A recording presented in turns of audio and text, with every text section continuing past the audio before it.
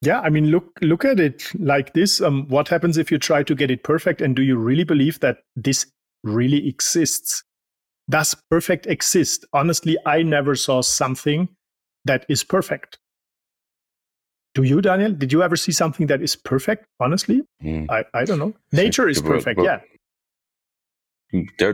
I don't think even nature is perfect. There's full of imperfect things, but I think that the whole sum of nature makes it perfect again. Exactly. But there's already like things there you can watch, and then you don't see the little imperfections that are maybe here or there.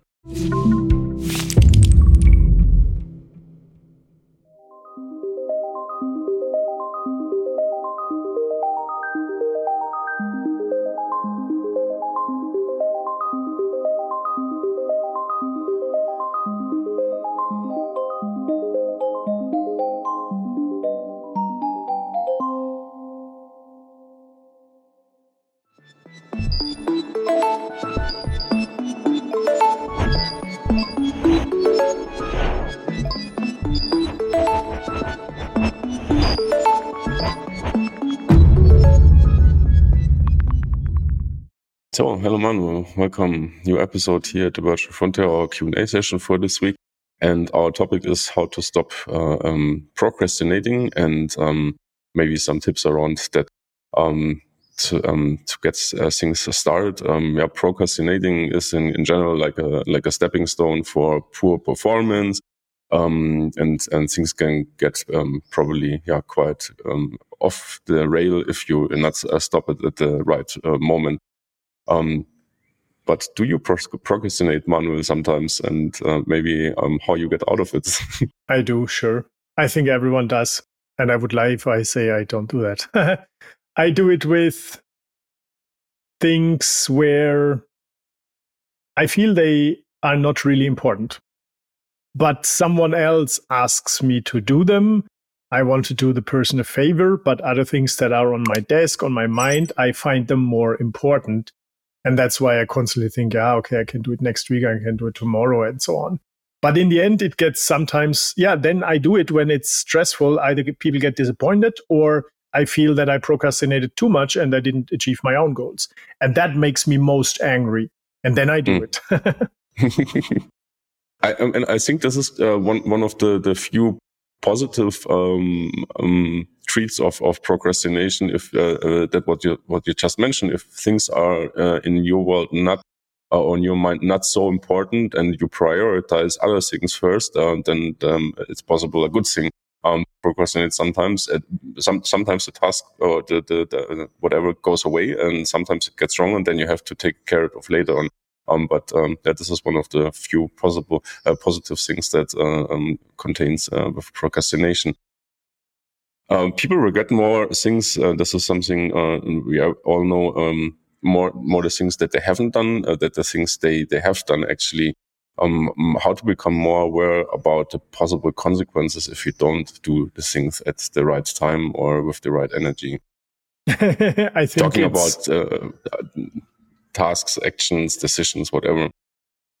I think you always need to look at yourself, what it means for you. I mean, it's always boring when you do work just like, I don't know, for a boss that tells you do this, do that, and it's meaningless and you have no idea why you should do it, but you do it because it's your job. Then you get bored out, and in the end, you just procrastinate all the time and just try to do what's really urgent and important. Otherwise, you lose your job, right?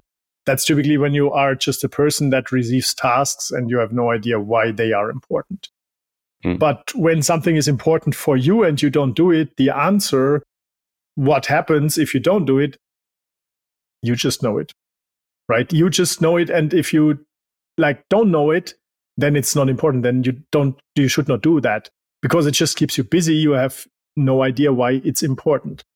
But when it's really important and it's urgent or becoming more urgent, then you will do it. How do you work up on deadlines so you're not getting stressed out? This is something that happens all the time. If you're a good procrastinator, you keep things pushing toward the deadline, and then the deadline is maybe 2 days ahead, and then you get really stressed. But how you do avoid it up front so you're not getting stressed at all? So I really plan my priorities. I have a Trello board and there is everything in it. And I procrastinate a lot, but I don't say it's procrastination. It's just prioritization. I take those things that are really important. And what is important when you procrastinate for somebody else, set expectations properly, and then do what you say. What I can't really like, I would say I hate it, when people either don't commit to something or they say one thing and do another thing. So they tell me, yes, I do it till Monday. And then on Monday, I don't hear anything. And on Tuesday, also nothing. And on Wednesday, maybe if I ask, right? That's a no-go for me. But if you have crystal clear priorities, that is good. And that's what you need to really achieve what's meaningful to you and the results you want. You just need to set proper expectation to other people working with you. Right. So another thing that plays always into procrastination is, and this is, I think, also a special German trait, is perfection. Going with something that is imperfect rather than doing nothing is probably better. What to do about those perfectionists' tendencies in your life, maybe especially if you're German? I don't have that, honestly. I believe in speed and progress, and that's perfect for me. I don't need to have it perfect. I rather start something with 80%, maybe even 60%. And I know it is not perfect and there are problems, but the biggest problem is if I try to be perfect and never start. That's the biggest problem, because that is when perfectionism prevents you from progress. Yeah. And I don't like that. So whenever I can start, I really enjoy speed and progress and seeing results and implementation. That's what keeps me going all the time. Okay. And what can you maybe say to a person that is like really into this mindset that they have to get things all settled, that everything has to be upfront prepared and let's say perfect before they start moving one feet or one finger? Yeah, I mean, look at it like this. What happens if you try to get it perfect? And do you really believe that this really exists? Does perfect exist? Honestly, I never saw something that is perfect. Do you, Daniel? Did you ever see something that is perfect? Honestly, I don't know. Nature is perfect, yeah. I don't think even nature is perfect. There's full of imperfect things, but I think that the whole sum of nature makes it perfect again. Exactly. But there's already like things there you can watch, and then you don't see the little imperfections that are maybe here or there. Yeah, but what you just said is that everything is constantly evolving and nothing, and there are always failures, and that is perfect because that is how it is. Everything is like it is. So nature is perfect, and there are things that we would call failure. I think nature would call it's necessary to go to the next evolution step. And that's how I see it. When I try to avoid this problem and avoid that problem, I'm just in a mindset of avoidance, just in a mindset of like problems. They all like just prevent me from going the first step because I'm so fearful that this might happen, that might happen, and that's not perfect, and this won't work. Then you don't move.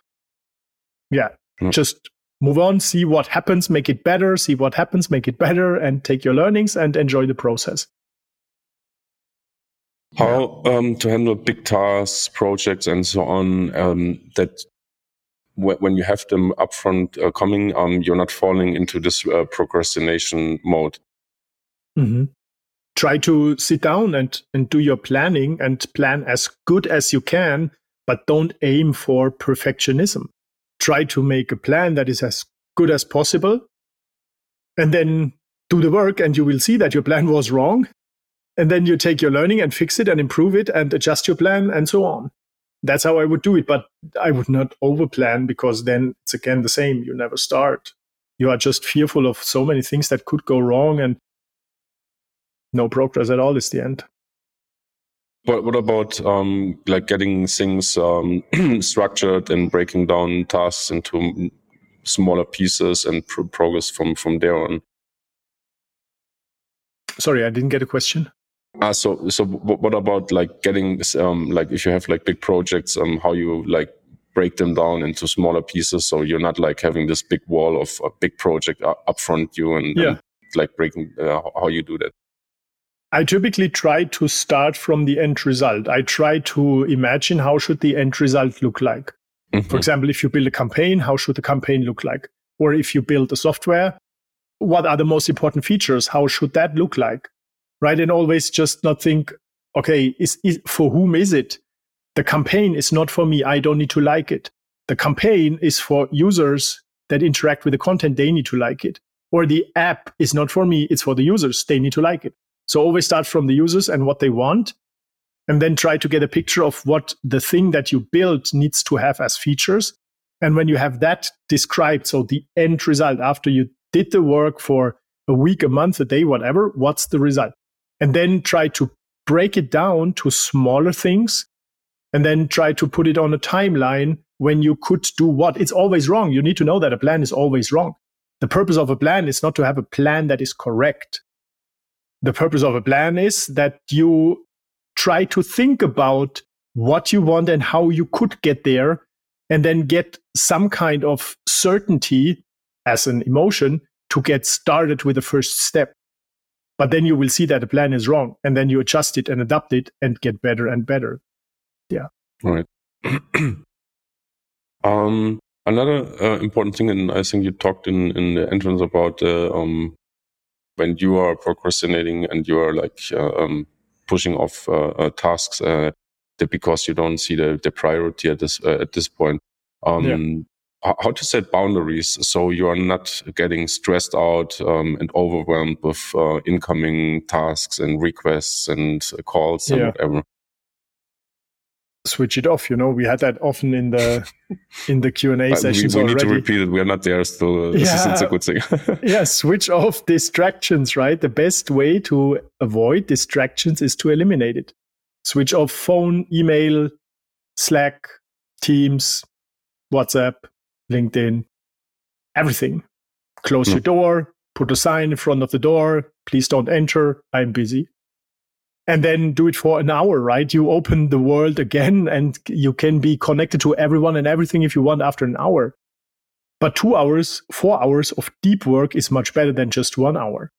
And you will really realize, first of all, how hard it is to get into deep work if you are just constantly pulled by incoming information.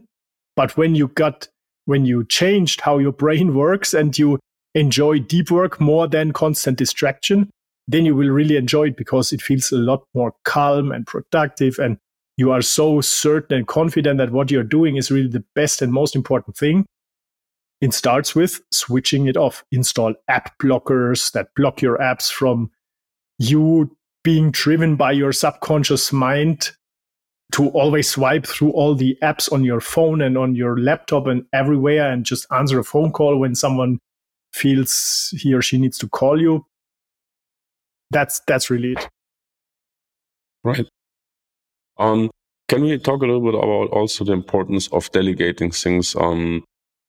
I imagine like the business owner that has like a huge pile of work on his desks, and like maybe the projects are not going so well, but they are still like holding on to those tasks, and maybe they should pull them somewhere else or delegate them into another places. But like they're having still like piling up those things on their desks and getting not really things done.